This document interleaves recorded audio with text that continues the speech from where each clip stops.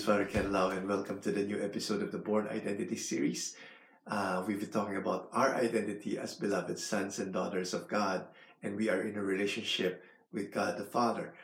As sons and daughters of God, we have this ability to hear God's voice, not for what we do, but for who we are. Just like in any relationship, you need to have a good communication for the relationship to grow. It's also the same with our relationship with God.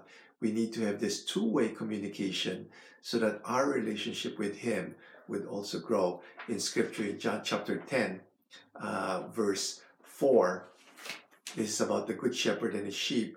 It says there, after he has gathered his own flock, he walks ahead of them, and they follow him because they know his voice. In verse 27, my sheep listen to my voice, I know them, and they follow me. Okay, so Jesus is the good shepherd, we are the sheep, and as we get to know him personally, we also get to know his voice because we have this ability to hear him speak. Okay, and there's some lies that talks about why we couldn't hear God's voice. The first one is that we can't hear from God. We don't have that ability. Now that's a big lie.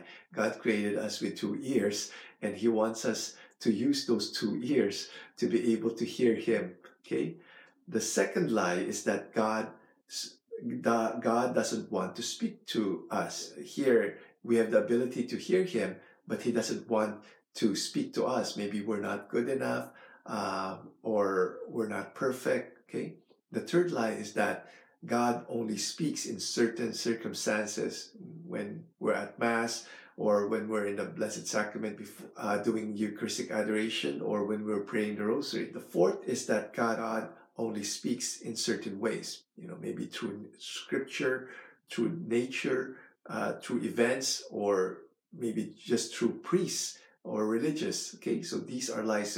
You see here, the third and the fourth lie were putting limitation on how God could speak to us. Okay, so always remember, we are beloved sons and daughters of God. Okay, and we have the ability to hear God's voice, and God is speaking to us.